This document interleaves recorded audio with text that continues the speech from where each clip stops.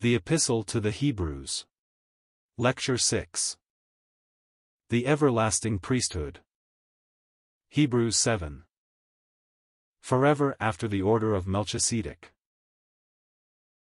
We may say that the Apostle has now relieved himself of all responsibility as to indifference or slowness of heart on the part of those who receive this epistle. He has again and again warned them, so they should now be prepared to enter with him into the unfolding of that which he had upon his heart. Thus the 7th chapter is a resumption of the subject which was broken off at the 10th verse of the 5th chapter, all the rest having been a parenthesis to stir up their consciences, and to prepare for what was to be unfolded in connection with the Melchizedek priesthood of our Lord. And it needed, if one may so speak, all the power of God's grace, all the awakening of the conscience by the Holy Spirit, to prepare an earthly people whose thoughts had centered about things here and the past, for the wondrous unfolding that is before us in this and the succeeding chapters, to prepare them, too, for the moral result, which would be permanently to detach them from everything connected with all that they had been taught by birth and training to hold dear.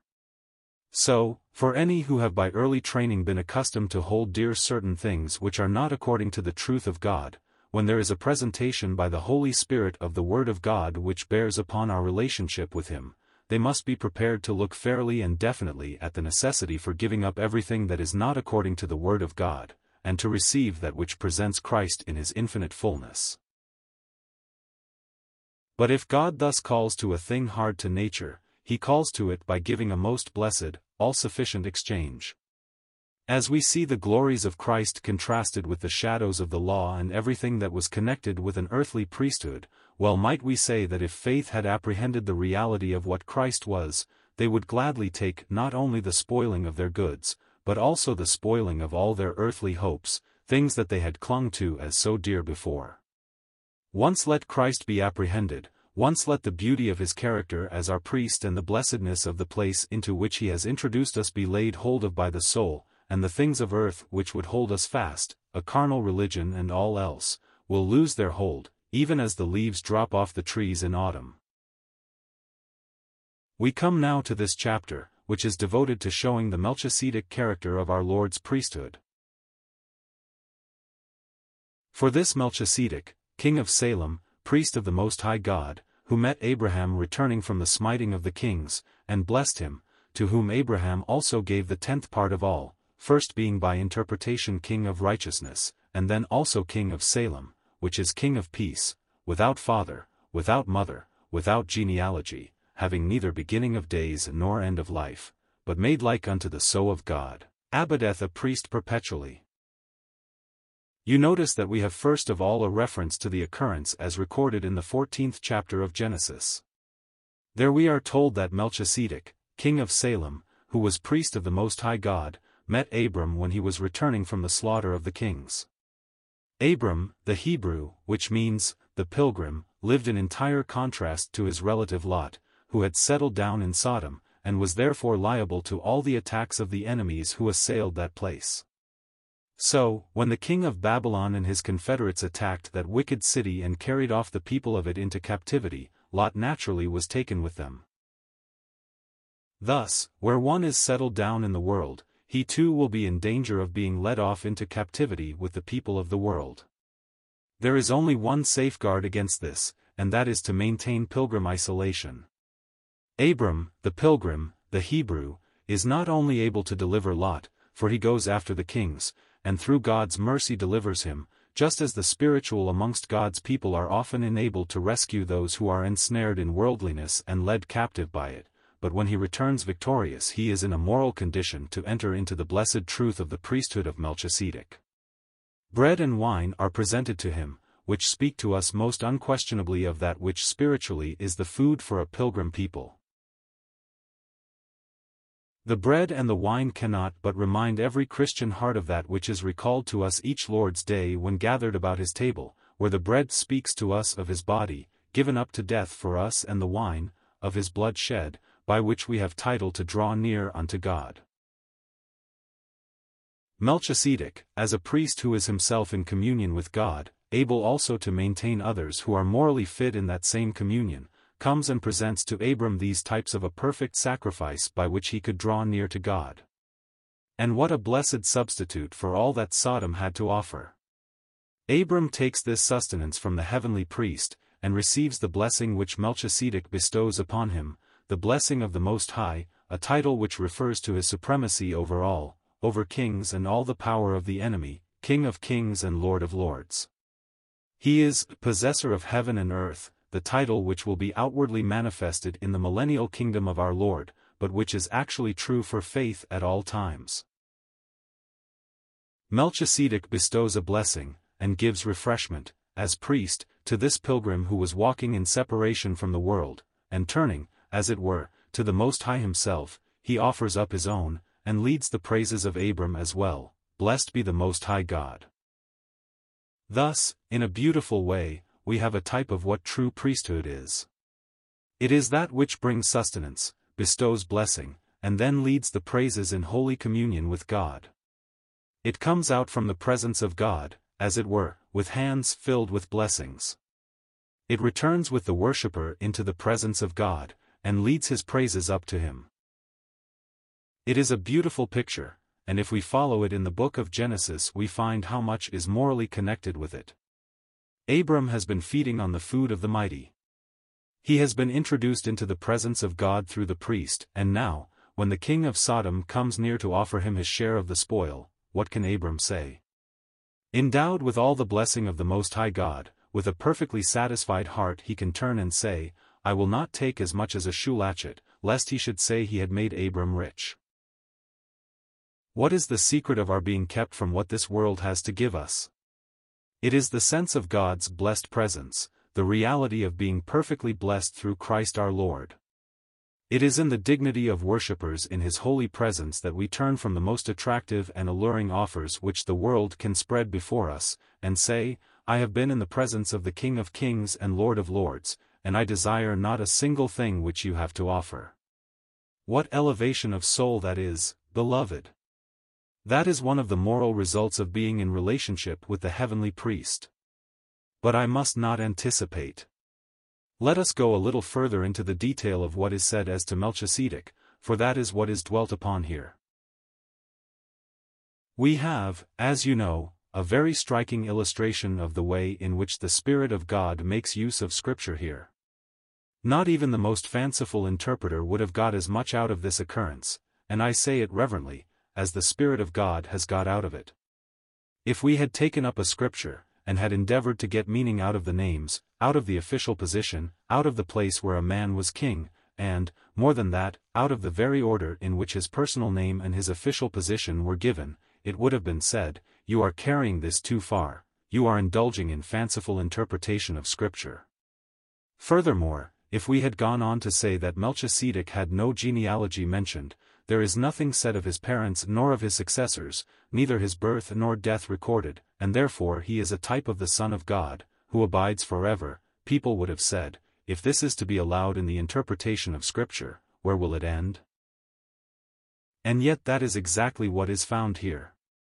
Melchizedek is taken up, the meaning of his individual name is given, King of Righteousness. He is first of all, King of Righteousness, after that, he is King also of Salem, peace. That is his official place.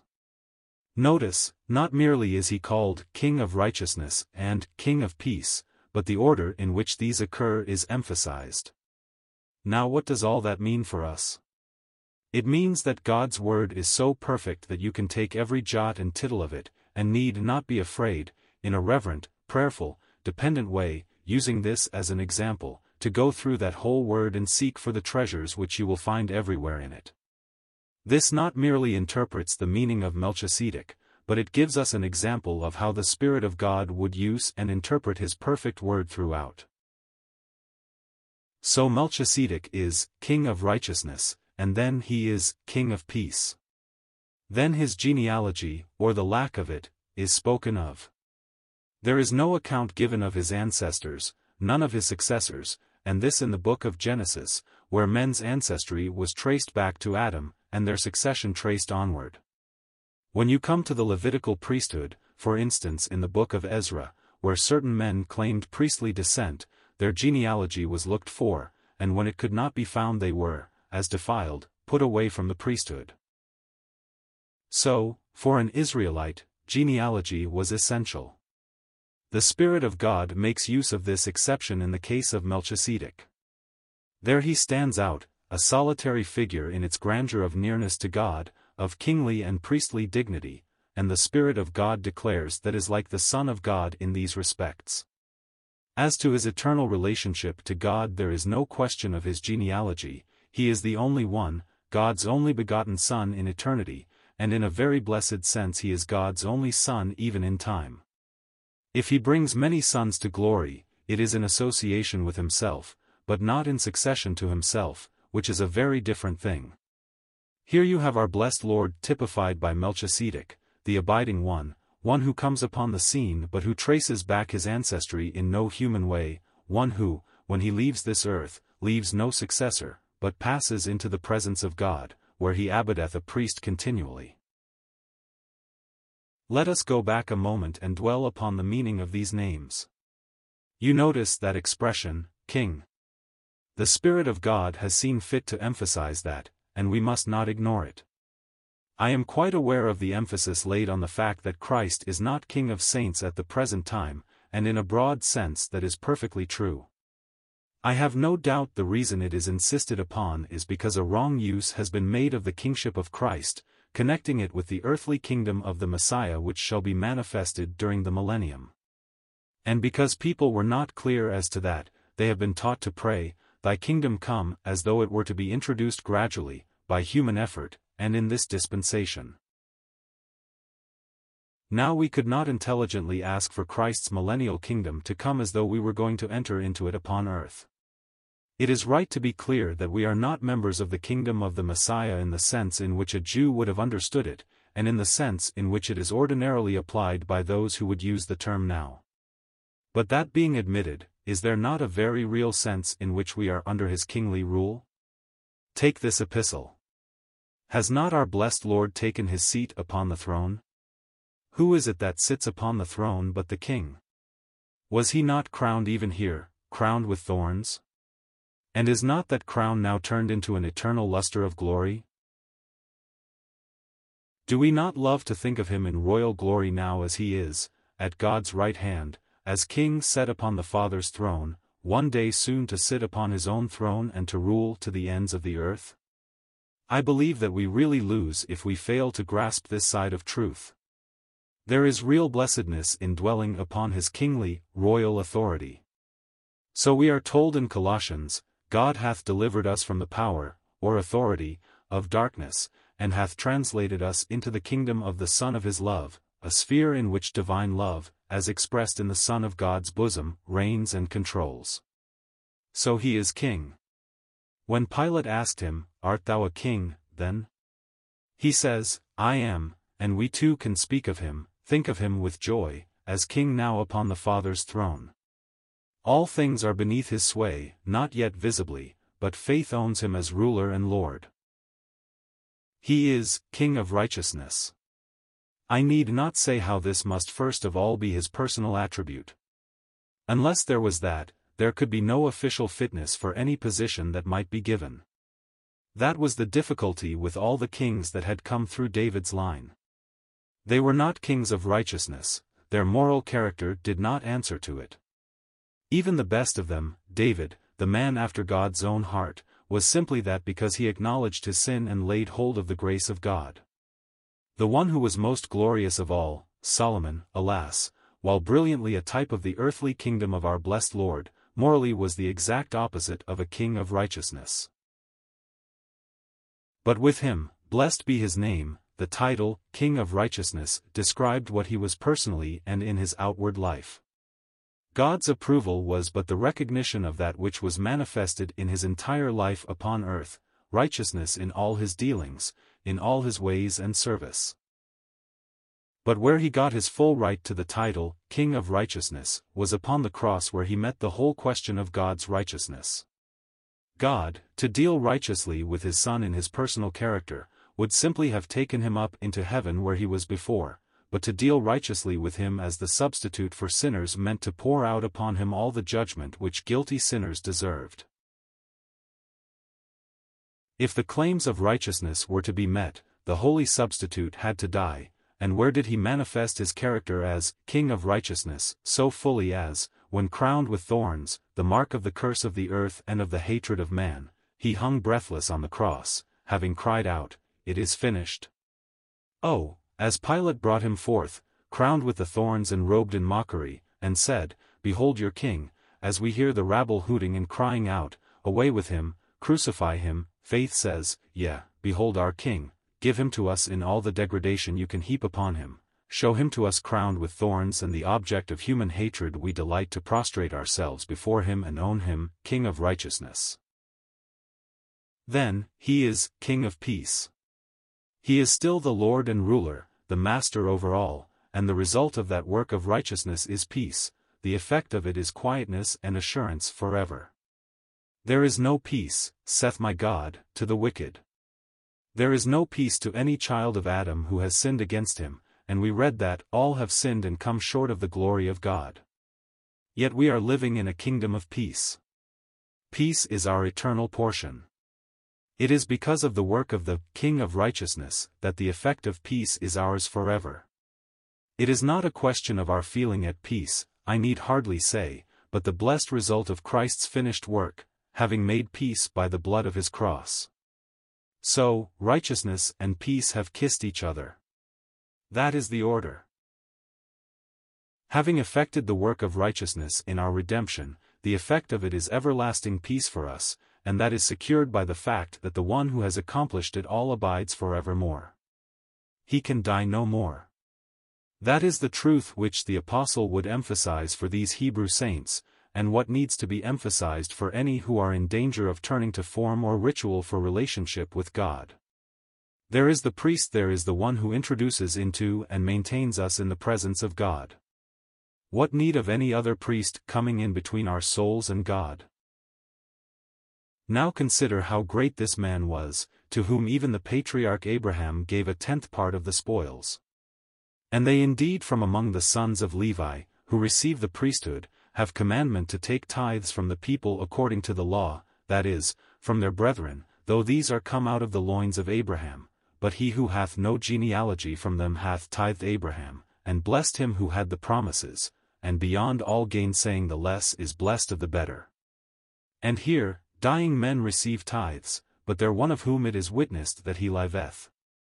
And so to speak, through Abraham, Levi also, who received tithes, hath been tithed, for he was yet in the loins of his father when Melchizedek met him. We pass on now to that which compares him with all other priests. The apostle says, "Dwell upon the greatness of this man to whom even the patriarch Abraham, the head of the Hebrew race, gave the tenth of the spoil." The giving of the tenth was the acknowledgement of superiority. Tithes are given to a superior. Therefore if there was one above the head of the whole Jewish race, how important it was for the Hebrews not to be occupied with the greatness of Abraham, but with the one greater, even Christ himself. He adds there were sons of Levi who as priests had commandment to receive tithes of their brethren. It was because they were in a position of superiority. Though they were their brethren according to the flesh, yet the Levites were in the place of nearness, the priests had access to God and stood in his place, and therefore their brethren had to treat them as their spiritual superiors. I need not say how that has been carried out in the priestcraft of today, how men have intruded themselves between the people and God, how they have made it necessary for any who desire to draw near to God, as they think, to come through the priest, and how, as the result, very substantial tithes have had to be given. But as contrasted with the priests of the tribe of Levi, here is one who is not of that tribe at all, and therefore had no such official right to receive tithes. He is not counted from them. He received tithes not merely from the children of Israel, not from the people, or laity, as the word really means, but from Abraham himself. And not only does he receive tithes from him, showing his superiority, but he blesses the one who had received the promises from God.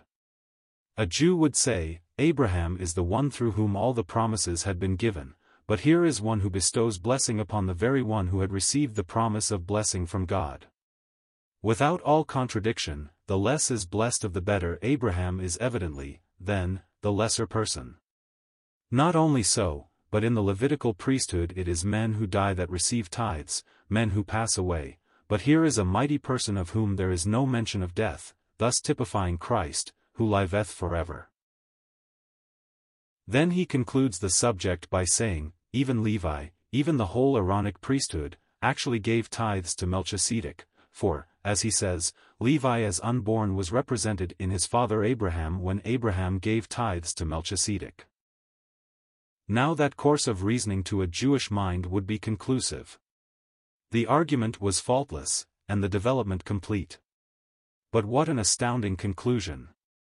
He had always looked up to the chief priests and all the leaders of the people as in the very place of God himself, and here is one who is presented to him. He knows who it is Jesus, the Son of God.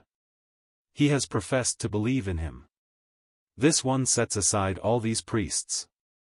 How far inferior they are to him! They have given their tithes to him, they have given homage to him as their superior. Thus the Hebrew believer is in this position at once, that all that he had considered in the chief place, as between himself and God, is only a trifle compared with the blessed reality that there is a priest of a different order who abides continually, and with whom these priests of Aaron's line had nothing whatever to do. It was a stupendous thing for an Israelite to receive this in his soul, and, beloved, I say it is a stupendous thing for anyone to apprehend and receive this truth in his soul.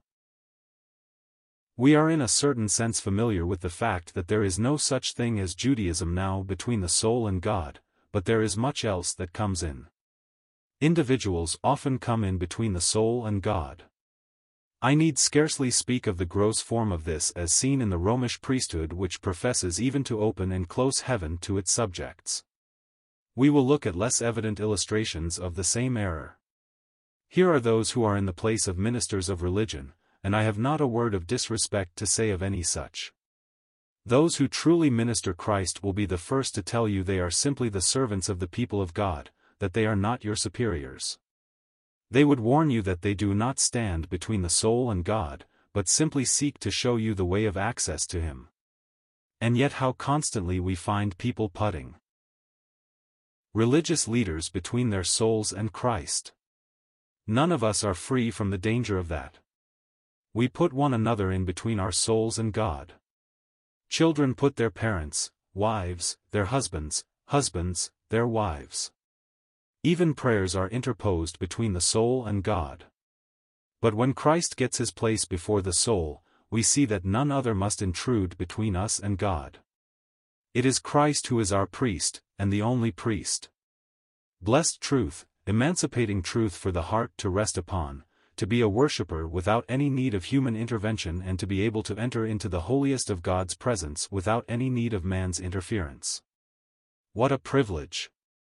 No wonder that the Spirit of God should dwell upon it for these Christians, who for a moment were tempted to turn from Christ back to the things of the law in which they had been indoctrinated. But still other striking and vital results follow. If indeed, then, perfection were by the Levitical priesthood, for the people had their law on the basis of it, what need was there that still a different priest should arise after the order of Melchizedek, and not be named after the order of Aaron? For the priesthood being changed, there becometh of necessity a change also of tile law. For he of whom these things are said pertaineth to a different tribe, of which no one hath been occupied with the service of the altar. For it is clear that our Lord hath sprung out of Judah, of which tribe Moses spake nothing concerning priests. And it is still more abundantly evident, since a different priest ariseth after the similitude of Melchizedek, who hath been made, not after a law of fleshly commandment, but after a power of indissoluble life. For it is borne witness, thou art a priest for ever after the order of Melchizedek. For there is a setting aside of the commandment going before for its weakness and unprofitableness, for the law made nothing perfect, and the bringing in of a better hope, by which we draw nigh to God. If this Levitical priesthood had brought in perfection, that is, if it had brought in a satisfactory relation between man and God, what need would there have been of speaking of any further priest who was not of the family of Aaron, but of an entirely different order? Perfection, you know, especially in this epistle to the Hebrews, does not mean personal perfection, but the perfection of relationship with God, a perfect conscience, that is, a conscience which has been divinely enlightened, and divinely satisfied by the finished work of Christ. We know we are made perfect by the one offering of Christ. Look for a moment at the Levitical priesthood. There were sacrifices offered day after day, but they could not make the comer thereunto perfect, they could not give the soul peace with God. Look today at the so-called sacrifices that are professedly offered for the dead, and for guilty people who come to secure these sacrificial services for themselves. What peace do they give to their conscience? What rest of soul do they give? Repeated over and over again, as they are in a large branch of professing Christendom, has peace with God and rest of soul been ministered to them thereby? They know, and we know, it has not. And so with any who would bring anything of a mere carnal, earthly character between their souls and God. Even prayer may be so used. People ask to be prayed for as if prayers were to satisfy God in their behalf.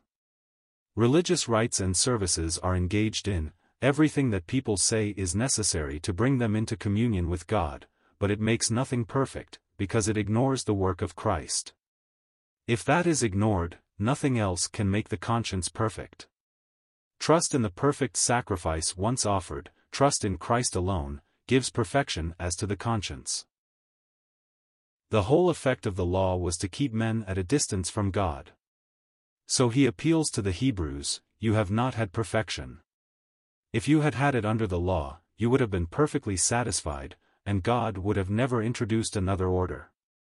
Hence, many centuries after the priesthood had been established, a different order is brought in, as the Psalms declare, thou art a priest forever after the order of Melchizedek. Here you find the Spirit of God taking it up, and saying, there is a priest who has set aside the Aaronic order. But there is more yet in connection with this. Look at the 12th verse. It is very radical, for the priesthood being changed, there is made of necessity a change also of the law. Under the Levitical priesthood the people received the law. Mark, it does not mean the law of the priesthood merely. You would have to rend the books of Exodus, Leviticus and Numbers to pieces in order to get the law of the priesthood separate from the other law. Israel's law was a unit, it was one and indivisible. The 10 Commandments summarized it, and all that followed them was simply the unfolding, enlarging and application of that law. Sometimes people make a distinction between the moral and ceremonial law. They say, we know the ceremonial law has been abrogated, but we are under the law of the 10 Commandments. I ask, where will you find any such cleavage? When you come to the Old Testament, where will you find that the 10 Commandments are holier than the rest of the Word of God? Enshrined in the 10 Commandments is one, the fourth, which is a ceremonial one. It is as though God would show that the moral and ceremonial are bound together as one in his mind. Whatever he declares has to be obeyed, whether it is, thou shalt not kill, or, thou shalt bring a tithe of all thou hast. I quite admit there are certain eternal principles unfolded in these commandments which abide always, things that are connected with the very character of God, but that is not raised in the question of the law. Law is law, whatever the enactment may be, and you cannot pick and choose amongst the laws of God any more than you could pick and choose amongst the 10 Commandments. You can no more say, I will keep the moral law and neglect the ceremonial, than you can say, I will keep the law which says, thou shalt not kill, and neglect the one which says, thou shalt not steal. Now mark, that law was given under the Levitical priesthood. We have already seen that priesthood fading away, displaced by the mightier and eternal priesthood, even Christ, who abides forever. But if there is a change of the priesthood, there is a change also of the law. We are no longer under the law. What light that sheds upon such a scripture as that in Romans, ye are not under law, but under grace. It does not set free to do our will, but brings us into the place of happiest liberty to obey him who is Lord and Master of us all. There is not, surely, the least lowering of the claims of righteousness, just the opposite of that. The claims of grace, of holiness, the claims of the new creation, are greater far than the claims of any law written on tables of stone could possibly be. So that law in which the Hebrew rested, about which he talked, given from Sinai, as he would have to admit that the priesthood was changed, he would have also to admit that the law itself was changed, and passing away. Now, he says, this change of the priesthood is evident, for the Lord was not even of the tribe of Levi. He belonged to another tribe, the tribe of Judah, about which nothing was said of serving at the altar. He therefore had nothing to do with the Levitical order of priesthood. Here are two very precious thoughts.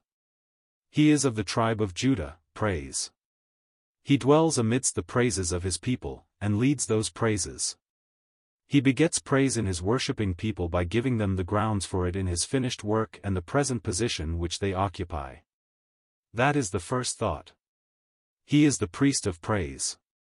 And the second is, that he is made a priest not after the law of a carnal commandment, that is, the law given in the commands of God which appeal to the flesh but can get nothing from it, for the law made nothing perfect, but after the power of an endless life.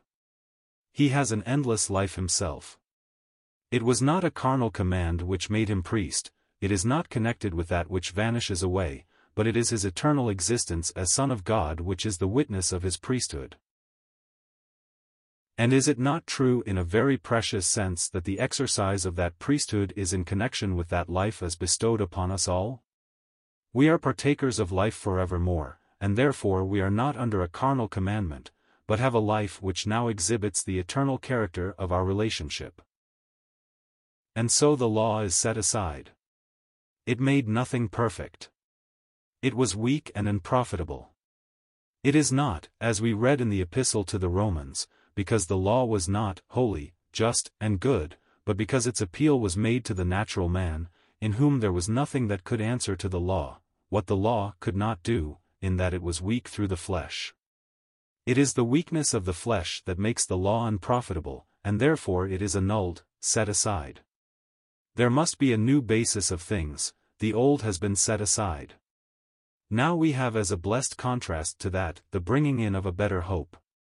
That word, hope, would suggest to the Hebrews that the blessings are future yet. They are at present only for faith to enjoy. They would enter upon the glory of it in a little while. It was the bringing in of a better hope than was connected with the earthly promises. Under the law the effect of the priesthood was to put the people at a distance from God. The priest received the offering, sprinkled the blood, went into the sanctuary, and came out again, and the people kept at a distance from God. But here is a better hope by which we draw nigh to God. By faith we enter into the sanctuary where is our priest, and engage as happy worshippers in his very presence. Here was the astounding fact for an Israelite, that his law was set aside as well as his priesthood. What had he left? He that believed had Jesus, the Son of God. The Apostle says, you have him in his perfect, abiding fullness. The rest of the chapter gathers up these truths and applies them for the joy and the comfort of the soul.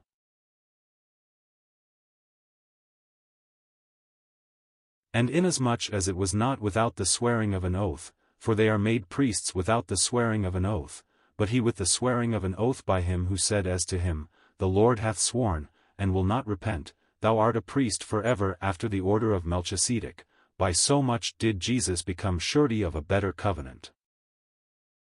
We have already seen that the oath of God emphasizes the immutable character of what he declares. When God established Aaron as priest, he did not swear that he should have an abiding priesthood. It was a temporary thing, being weak and imperfect, it could not abide. Another priesthood therefore is brought in with an oath, and therefore its stability is connected with the truth of God himself. Thou art a priest forever. How he reiterates again and again this familiar quotation. I am sure if we had only read it in the 110th Psalm we would naturally have passed over it very lightly, but the Spirit of God reiterates and dwells upon it, showing us what fullness and security there is in it. As we think of Christ on high, ever living there, God would cease to be the God of truth, or, as the Apostle John in bold imagery says, it would make God a liar if Christ were to cease to be the blessed, merciful, sympathetic priest that he is for his people. Thus, established by the oath of the eternal God, our priest is the surety of a covenant infinitely better than the legal one. That forms the theme of the next chapter, and we will not dwell upon it here. And they indeed have been made priests more than one, on account of their being hindered by death from continuing, but he, because he continueth ever, hath the unchangeable priesthood. Whence also he is able to save to the uttermost them that come unto God by him, seeing that he always liveth to make intercession for them. Aaron went up to the top of Mount Hor and died, and Eleazar took his place. Eleazar too passed away, and the high priestly robes were laid aside and put on another priest. And so they went on, some were faithful, like Phinehas, others weak, like Eli, others, alas, like his 2 sons, unfaithful and apostate, until, in the time of our Lord, the priests themselves were Sadducees, not believing in the resurrection. What a comment on that priesthood which must pass away, and which was connected with a law that could make nothing perfect. How striking it is that in Jesus and the resurrection the effulgence of the truth broke forth at the very time when the exponents of the earthly priesthood were denying the reality of the resurrection. The many priests under law passed away by death, but here is one who lives forever, and therefore has an unchangeable priesthood. Growing out of that is the blessed fact that he is able to save to perpetuity, not to the uttermost, in the sense of saving the vilest sinner that lives, gloriously true as that is, but he is able to save to the uttermost length of time. Look at our earthly pilgrimage, see what experiences we have passed through, what experiences may yet await us we know not. How are we sure we are going to be brought through and presented faultless before the presence of God's glory? We know it because our Melchizedek priest is on high, and because he liveth to make intercession for his people they will be maintained through every need that they pass through in this mortal existence. How precious to know this! The types in the Old Testament shine out with special luster here. You remember that the names of the children of Israel were engraved in the jewels of the breastplate and of the shoulder pieces of the ephod, so that they would have to be broken before the names could be obliterated. We are distinctly told that the breastplate was connected with the ephod and with the shoulder pieces, and with the girdle, so that it could not be removed. No priest in Israel therefore could go in before the Lord without those names upon his breast and shoulders. Transfer all that imagery to our blessed Lord. The very fact that he is a priest and abides forever ensures the eternal security of his beloved people, their names inscribed upon that which speaks of the unchangeable perfections and glory of God. Think of Dan's name, connected with the idolatrous apostasy early in the history of Israel, whose name also we connect with the self-will, deceit and violence of the Antichrist. Think of Dan's name being inscribed upon the diamond in the bosom of the high priest. Think of your name and mine, so unworthy, so worthless in themselves, yet confessed and enshrined in glory as manifested in Christ before the Father at this very moment. He ever liveth. The fact that he lives forever ensures our being brought through, saved through every trial of life to the uttermost end of time. For such a high priest became us, holy, guileless, undefiled, separate from sinners, and made higher than the heavens, who hath no need day by day, as those high priests, first to offer up sacrifices for his own sins, then for those of the people, for this he did once for all when he offered up himself. For the law constituteth men high priests who have infirmity, but the word of the oath sworn, which was after the law, mocketh the Son, who is perfected for evermore. We saw in the 2nd chapter that it became God, in bringing many sons to glory to make the captain of their salvation perfect through sufferings. It was consistent with his character that the leader of salvation should be a perfect, sympathizing Savior. Now what is it that becomes us? Where do we find what suits us, what meets our need? Christ is what is fitting to the character of God. He is the fitting illustration of what expresses the will of God in this world. And what is it, beloved, that is a fitting expression for his people? The same blessed person. Think of Christ being the manifestation of God for us, and then think of his representing us before God. Such a high priest became us. He was suited to us. Now his character is dwelt upon, in contrast with all that the Aaronic priesthood was. He was holy, harmless, undefiled, separate from sinners, just the opposite of the priests of whom we have been speaking. We are here invited to dwell upon that wondrous person, holy, as unsullied as the white linen garment of the priest typified, harmless, or guileless, not a breath of deceit, as perfect without as within, undefiled by contact with all that surged about him, for though he was the friend of sinners he was in heart and life absolutely separate from them. And as the divine seal upon this perfection he has been glorified on high. Contrast that with the best priests you find in the whole Aaronic line. The best of them needed daily to offer for themselves as for the people. Here is one who needed no offering for himself, and who once made the perfect sacrifice of himself for his people. The earthly priests had infirmities. The word of the oath makes the Son who abideth forever. So we have one in the presence of God who abides forever, and maintains us forever in eternal relationship, according to the character of his holy, harmless, undefiled person.